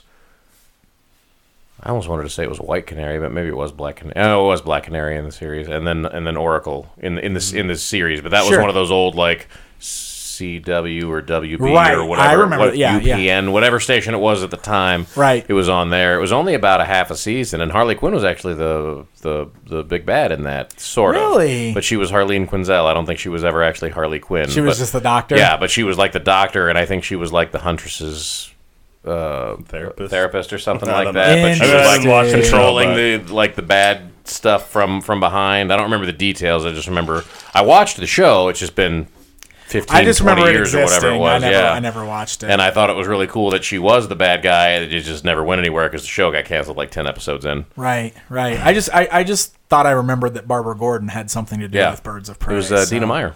Yeah, okay. So I know that there's a Birds of Prey... Name, right? Yep. Okay. Good. See, say it with confidence. Well, I know that there's a Birds of Prey comic series. I've never read any of it, so I really have very little knowledge of it. So if there's anything in this that like the fans of the comics think is wrong, obviously I don't know. I don't have any connection there with that. But I don't know. I really enjoyed what I watched. I just thought it was fun and wacky and like, I don't know, kind of exactly what I would expect out of a movie about Harley Quinn. Yes. You know what I mean? It was like the comic book movie. It was like the Crank of comic book movies. The Crank of comic book was movies. it totally the Crank of comic book movies? Yeah. Except for the end. Except for the end. Well, and really Helicopters. what you guys were saying too about Deadpool movie, is a perfect analogy. Honestly, like it's DC's Deadpool movie, and I mean honestly, Harley kind of ranks up there as a Deadpool style character anyway. She's like she's the big popular anti-hero character that everybody loves, and that's exactly what Deadpool is. And like you said, I mean they did the same kind of movie, but it doesn't feel like a knockoff or a cheap imitation. Yeah. It feels like a really well done movie in the same kind of style, the same vein. If you do it well, that's fine. So, like in this case, when I say like, man, the movie really wanted to be Deadpool, I don't mean that as an insult by any means. Sure. Whereas with Suicide Squad, when I say, man, the movie really wanted to be Guardians of the Galaxy, I do mean it as an insult because they sucked at it. And there you go. I liked this movie better than any of the Deadpool movies. Yeah. Did you? You liked it better than Deadpool's? It's hard for me to rank something walking out of it, but I mean, it's definitely top 4 for DC movies for me, at least, because there's only been 4 that I've liked. I can almost guarantee you it's probably top 2, but time will tell on that one when I let it settle in for a little while. Same route there. I don't think I liked it as much as the Deadpool movies, but also... You know, I really enjoyed the Deadpool movies. I didn't get into them quite as much as the general viewing public did to that level. So, you know, a couple more viewings and 6 months go by, I might be right there with you. Yeah, I definitely liked it better. I've never been a huge fan of the Deadpool. They're fine. I like the Deadpools just fine. But I'm definitely not on like the level the general public seems to be with those movies. And I liked this a lot better. I have a hard time wanting to say that I liked it better than Wonder Woman, which is my favorite DC movie right now. Mm-hmm. And I have a hard time saying that I don't like it better than Aquaman, which is my number 2. Okay. So like I'm pretty sure this is my second favorite DC movie. And that I'm real similar with that. Yeah. I'm pretty positive I do like it more than Aquaman, which was my 3. Mm-hmm. I would be willing to assume I probably liked it more than Shazam, which I liked a lot more than you, I know, as it went. Wonder Woman's the one I'm stumbling on, too. If Wonder Woman didn't end with a giant CG monster fight, I would be very confident in saying that Wonder Woman would retain my top spot. Yeah. Given how that went down, though, I wouldn't be terribly surprised if I did end up deciding I like this one the best after a little while. For sure. Wonder Woman 84 looks awesome. Great. Yeah. Like they showed that trailer again tonight, and I've seen it before, but still, like it gets me real excited when I watch that trailer. Well, man, can you imagine if this movie doesn't end in a giant CG monster fight? It'll be unstoppable. You know, if she just fights Pedro Pascal instead of a tornado or God knows what, or Cheetah. What's her name? We see her lassoing from lightning bolt to lightning bolt, and in that big CGI armor with wings. We're definitely getting the big Wonder Woman CGI fight. Yeah, you right. I just for me, I just hope it's integrated a little better. Like I just feel like the first Wonder Woman there's such like a stopping point. Yeah. Where like the movie ends and then there's 20 minutes of a CG monster fight. Yeah, you know, for sure. And so like if it integrates it well, because that was the thing with Aquaman, I felt like it integrated. Like by the time we got to the big CG movie fight, it was fair. Like, you know, yeah, that's totally fair. It just integrated well and just ran straight into it. So and at least like with Aquaman's, it was more of like he wasn't fighting a giant CG monster or a giant CG tornado or whatever. Like, he was fighting another guy. They both just happened to be doing it in the middle of a giant CG tornado or whatever. So it played okay. He showed up riding Godzilla, man. Like, that's... Yeah, but he wasn't fighting Godzilla. Fair call. So I say, they were definitely in the middle of this thing I didn't want to see them in the middle of. But at least there was the core battle still. It's fair. Awesome. All right. Yeah. Is that where we're ending off with that then? Yep. I think so. Harley Quinn, Birds of Prey, huge recommend. Yeah, I would definitely check it out. I don't know. Like, honestly, I've seen a lot of positive buzz on it from the people who have seen it. Yeah. But at the same time, I was seeing all those reports about, it's bombing at the box office. And I was like, I guess this is just going to be one of those movies. And I heard almost all negative stuff. Did you? But I mean, I was avoiding any specifics. So maybe it was just a combination of bad box office and people making fun of it. Maybe it wasn't like direct reviews. I've only talked to a couple of people who actually, like, I know for sure saw it and gave me their flat out opinion. Yep. And I'd say 2 out of 3 liked it. Yeah. I think it was. So maybe the buzz is better than I realized it was going in, because I just kind of run under assumption sometimes. Yeah. When something tanks, and I had, legitimate fears about it anyway. And then a few people start making fun of it. That line between they may or may not have actually seen it, they're just making fun of the performance, and they all hated it, starts to get really thin. Right, so right. I'm hoping it's the that people do like it. Me too. I really do think it's going to get a second wind, honestly. For sure. Very cool. All right. Well, before we end off the show today, we actually do have a few questions that we're going to bring up here from the Facebook page, which you guys can check out just by heading over to facebook.com and doing a search for Geek Easy Podcast. So if you haven't already, please follow us there, and that way you guys can interact with us and ask questions for future episodes. Now, unfortunately, some of the questions we have, I don't think we have really good answers for, because they're kind of like, Challenge accepted. Yeah, so we've had a few people ask, like 3 different people have asked for our thoughts on the TMNT versus Batman direct-to-video animated series or animated movie. Yep.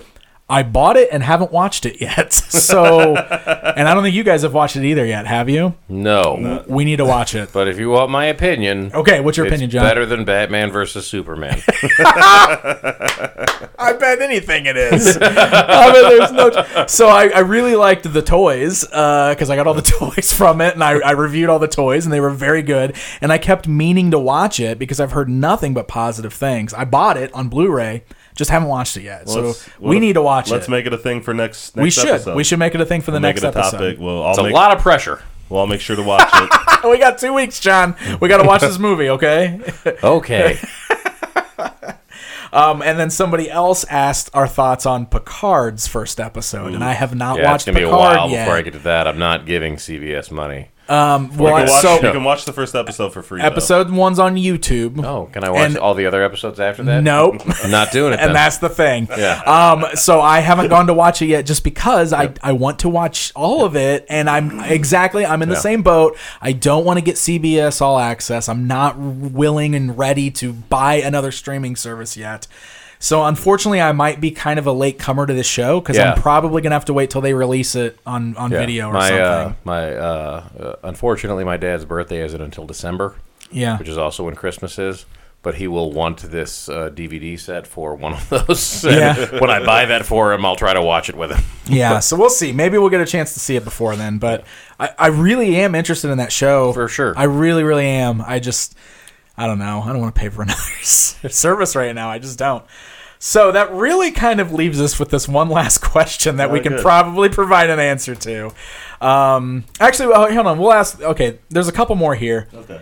So Ben asks, these are both very specific types of casting type questions.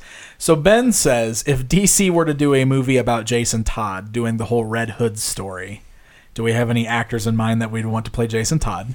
Ooh, Zac Efron. No. Zac Efron. This is our opportunity to book somebody who's going to be beaten to death with a crowbar. Oh man. But then come back and be awesome because he has to come back as Red Hood. No.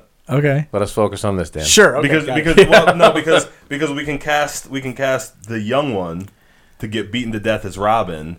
And then Zac Efron can come back as Red Hood? Exactly. Okay, all right. He's older. He's back from the dead. Yeah. I don't know. Most of the people I want to see take that beating aren't like actors. They're people I know. Yeah, Justin Bieber. Justin Bieber. Jason Todd was like a little blonde kid, right? Wasn't he the little blonde? He wasn't blonde. He wasn't blonde, No? but he was the younger Robin. Okay, yeah. So Justin Bieber and Justin Bieber. He's only in the movie for the scene where Joker beats him with the crowbar. He's the young Robin. It's in the flashback at the very beginning, and hopefully, Red Hood will have like some, PTSD type stuff. So like we'll see that scene over and over throughout the movie. I like this. Didn't they tease that happened in the DC movie universe with sort of because they've got like the Robin suit with maybe bullet holes or something in it, or maybe there was just like a note or something, but there's like a Robin suit in the Batcave and there's no Robin. It's got like Joker marks all over it or something, right? Like that, because I remember one of the theories was that Jared Leto was going to be Jason Todd as the Joker. Joker. Yeah. Oh, that'd be a weird twist. Yeah, interesting. Yeah, I feel like I hate to say it because I also definitely would have hated that and I would have made fun of it too. But I almost feel like, man, at least that would have been effort. Yeah, at least that would have been them trying something new. Yeah. Well, it would have explained why he was so different because there was like a real Joker out there. Yeah. And he was. It's like a copycat Joker. Right. Yeah. Gotcha. Rather than like, how do we try something new? I don't know, just tattoo his face or something. It'll work. It'll be great.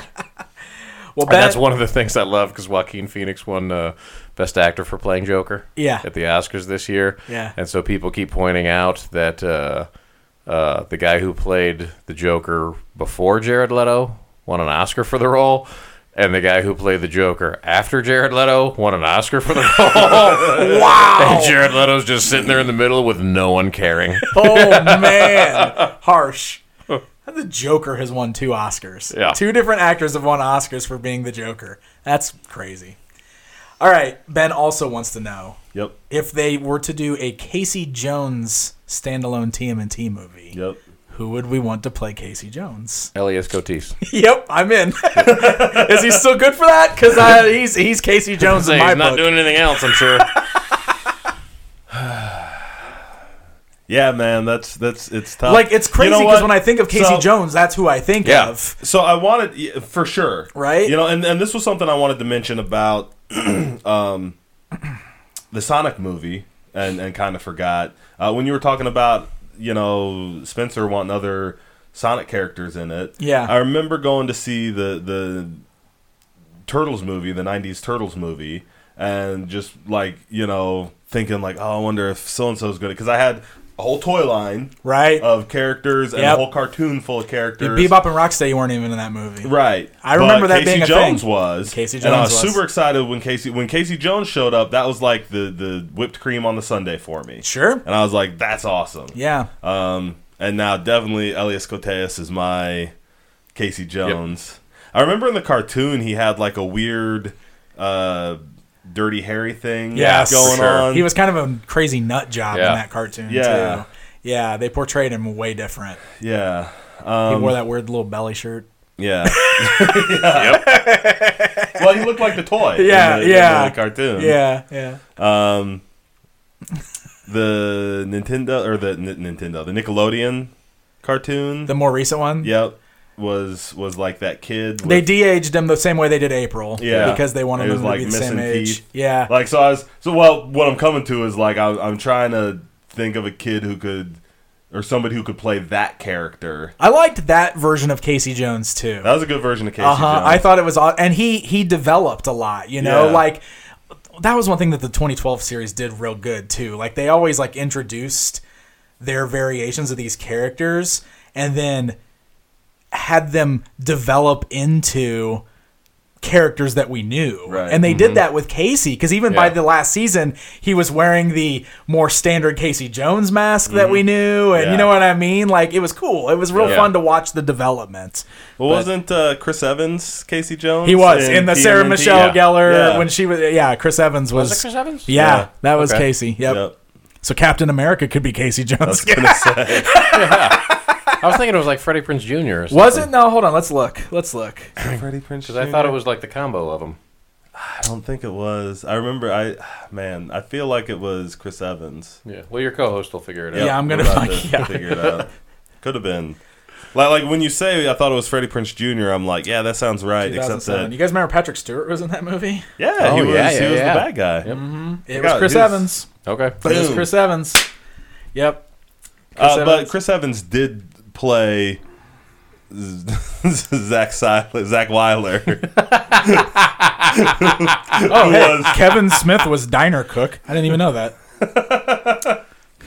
Oh yeah, Karai was in that movie. She was kind of like, because Shredder wasn't, so good, man. but Karai was leading the foot. That movie is so underrated. It's ridiculous. Yeah, it is. And it did that thing that I love, where it was like, there was 3 live action Teenage Mutant Ninja Turtle movies. We definitely want to ignore the third one. We kind of want to ignore 2. So we'll just set this where it's definitely after 1, and the rest is sort of hazy. Yeah, but they had to have existed, because they do that thing at the end where there's the trophy wall in the sewer home, and the time travel scepter from Turtles 3 is on the trophy wall. Oh, that's right. Yeah. Yeah, and so is the TCRI broken canister. Like, they totally did that thing where they made it where all the movies had happened. I think. I mean, they did at the time.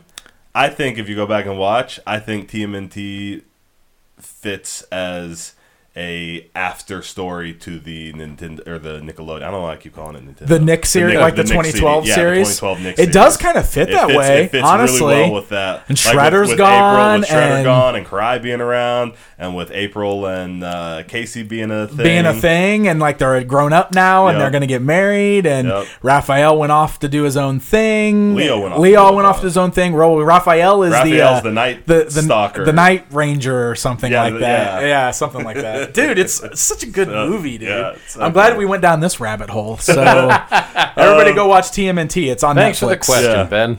How about okay, hold on. Now let's answer his question. I did. I know you did. For a reboot, Casey Jones centric.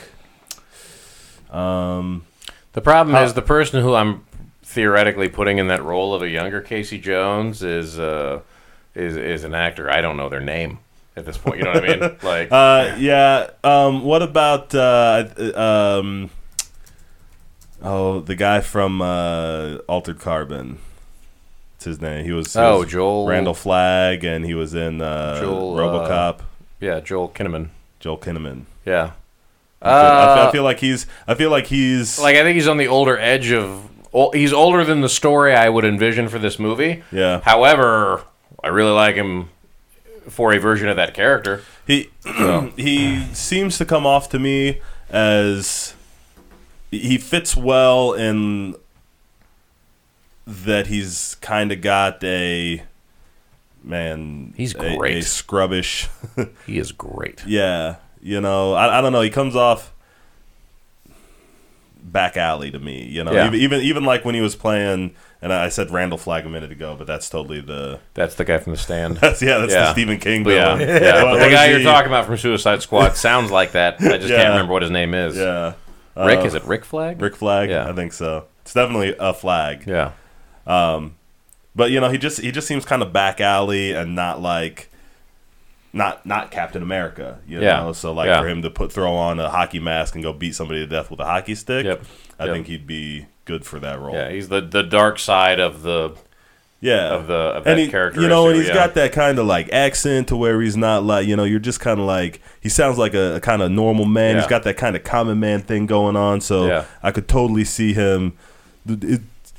You keep saying he's not Captain America, and that's really making me want this guy as U.S. agent. He'd be awesome as that. I think we're getting that in the Netflix. I think I've seen rumblings that there would be one, but I don't have. Falcon. I think we're going to get U.S. agent in that. I hope it's Joel Kinnaman. Me too. He's not doing anything else. All right, the last question we've got comes from Anthony, and he says, if you guys could create your own arcade 1-up cabinets, what games would you include? You guys have anything for this? Giving myself a second to talk myself out. Well, I know what I want to see. Okay. I know what I want to see. I would love to see the Alien vs. Predator beat 'em up game, the Capcom beat 'em up game, brought home in that. Like, that's one of the ones, like, that's at the Galloping Ghost. It's an awesome game. I don't even know if I know what you're talking about. Oh, next time we go to the Galloping Ghost, we need to play it, because it's a side-scroller beat 'em up, and you can choose between two human characters. One of them is actually Schwarzenegger's character, but he doesn't look anything like Schwarzenegger, and he's got a big robot arm for some reason, and two predators. And so, like, and then you're fighting aliens all the way through. It's a super awesome beat 'em up game. It's never been released outside of, like, an actual arcade before, so this would be one of those games where, like, this would be a good way to actually release it so that people can play it. And there's been a ton of great Capcom beat 'em up games, and so usually these cabinets have sort of a theme of some sort. So, like, put something like Alien versus Predator on there, and if you had to do, like, other Alien or Predator games, that'd be cool. Or we can do other Capcom beat 'em ups, because there's other ones I like a lot, like Magic Sword is one of my favorite side-scroller beat 'em ups from Capcom. Knights of the Round. Throw a bunch of those on there. I'd be all in on, like, a Capcom side-scroller beat 'em up cabinet, but Alien versus Predator would be, like, my choice. Like, that's what I really want to see right now. See, that's kind of the same direction I was going, because I was going to say, like, Double Dragon, Final Fight, Bad Dudes, all in one cabinet. So Bad Dudes, I have Bad Dudes. It's on the Burger Time cabinet that just came out. Bad Dudes is on there. Yeah, so I've got that one. But well, then what isn't that? What's because Data East Rumble did Bad in River Dudes. City or River City Ransom? River City Ransom, yeah. Did they have an arcade version of that one? I don't know. I feel like they did. Yeah, I assume there was an arcade version of pretty much everything. If they thought a kid would shove a quarter into it, then yes, it existed. Right. I mean, any of those side-scroller beat-em-ups are awesome. Yeah, and they were always kind of like one of the big draws for me personally to go to the arcade. How about Narc? Narc. Dragon and Final Fight. I know that Simpsons game gets brought up a lot as something people would like to see, that side-scrolling beat-em-up Simpsons game. Because when you start talking about the cabinets, I start trying to think of, like, things that fit together and jumble, so I start thinking about series when it goes right. So... one of my first thoughts is the old WrestleFest game. Oh, WrestleFest would be so good. Yeah, it'd be tons of fun. I don't know exactly what to put with it, though. So I'm sure there's other... They should do WrestleFest and Royal Rumble, because those were two different games, but they're the same style game, and those would be perfect to put into a machine together. That'd be a fun one right there. I also thought of the old Tron games. Oh, Tron is a good like idea too. Discs of Tron plus the one that had, like, the different, like, you run up that, I can't believe they haven't done that one yet. Yeah, to be perfectly honest, and that'd be one that'd be real hard not to buy. It's so hard, especially if they make that controller stick look like.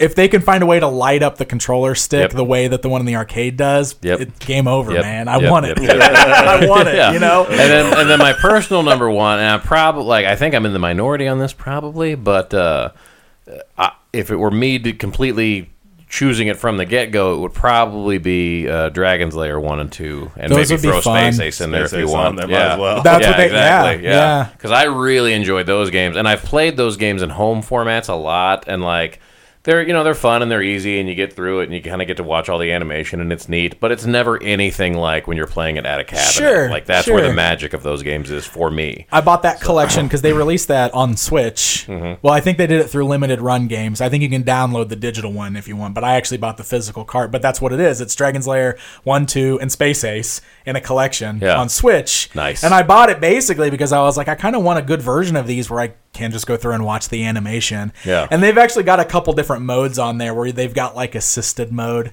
so it helps you like know when to push the buttons the right time so you can get through it easier, because that is really hard to hard games. Figure out, because it's just like you just have to know to push which direction at what time, and then it's a timing thing, and if you don't do it exactly at the right time, that's it. It's over.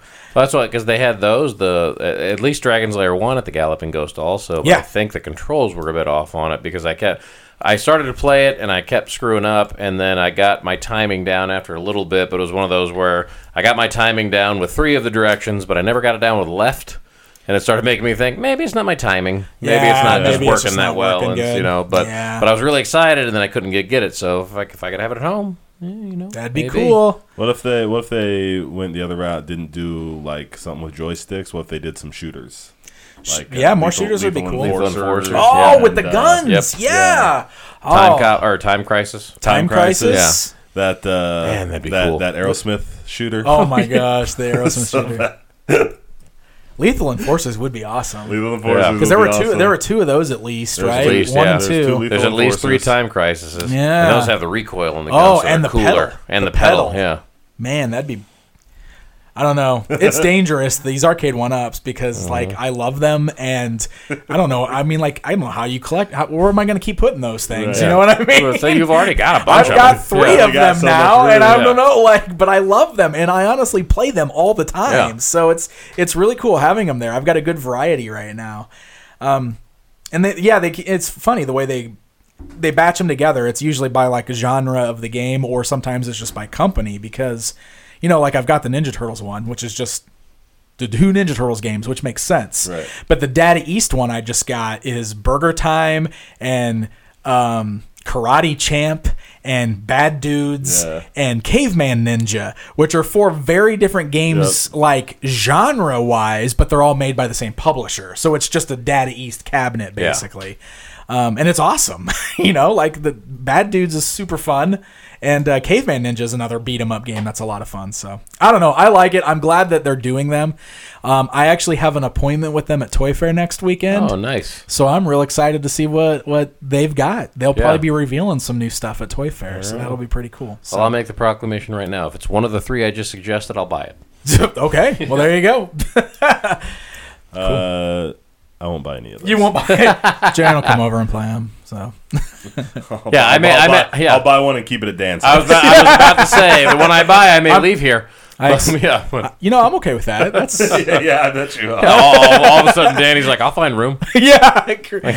Christina's like, we're just going to turn my whole family room into an arcade over there. Well, that's the thing, right? If you want to buy it, Christina can be like, hold on, we don't need to spend that money. We don't have room. Where are we going to put it? But if I'm just like, hey, Danny, I got this for you. She can't be like, no, we don't want your... Babe, I didn't pay anything for it. And Jaron, I don't want... Jaron doesn't have anywhere to put it. We got to keep it. Every once in a while, we'll just road trip to the Galloping Dans. The Galloping Dans. I got to get some neon lighting and put it around like the walls over there and everything. Just some dim lights in there. I like the Ladan's Castle better. The Ladan's Castle. That's nice. Yeah, that's good. That's nice. Good. I was about to say, I liked going over to Dan's more before he charged me $20 to get in. All right, we're on to something. I like this. All right. Hey, so yeah, that's a good plug too. Like, I'm heading out to New York City in a week here, and I'm going to be covering my 10th Toy Fair. 10th New York Toy Fair, which is crazy. That's my 10th year there. So my channel is going to be filled with all kinds of coverage of all the new stuff coming out for 2020 from all the toy companies. So if you guys aren't already planning to check that out, please consider it. Head on over to my YouTube channel and hit subscribe. And while you're at it, make sure you're following the Geek Easy Podcast everywhere. We have a YouTube channel. Just do a search for Geek Easy Podcast and then hit that subscribe button. That way you'll get notifications every time we upload a new episode, and you'll get the video format there. If you guys prefer the audio format, you can find us on any of your preferred podcasting platforms, such as iTunes and Stitcher and Google Play and Spotify and Podbean and all that stuff. So find us, follow us, leave us a review and a rating, and help spread the word. We have new episodes every other Wednesday. Anything else you guys would like to add? Nope. Yep. Go see Birds of Prey. Yeah. And if you want Sonic. Yeah, why not? Go see them both. Sonic already did fine. We're going to we got to push Birds of Prey. Yeah. I want a sequel to Birds of Prey. We're already going to have to endure a sequel to Sonic, so let's get Birds of Prey up there before they try to close the door on that one. Awesome. All right, guys. Well, until next time, thank you so much for listening. We'll see you then. The Geek Easy Podcast is a production of PixelDan.com. Musical tracks used in the intro and outro are used with full permission of the respective owners or creators. Intro and outro narrations are provided by me, Brian T. Stevenson. PixelDan.com's The Geek Easy Podcast is provided for entertainment purposes only. The views expressed are those solely of the hosts or guests and do not necessarily represent those of PixelDan.com or any other party. Be sure to join us next time for another installment of the Geek Easy Podcast.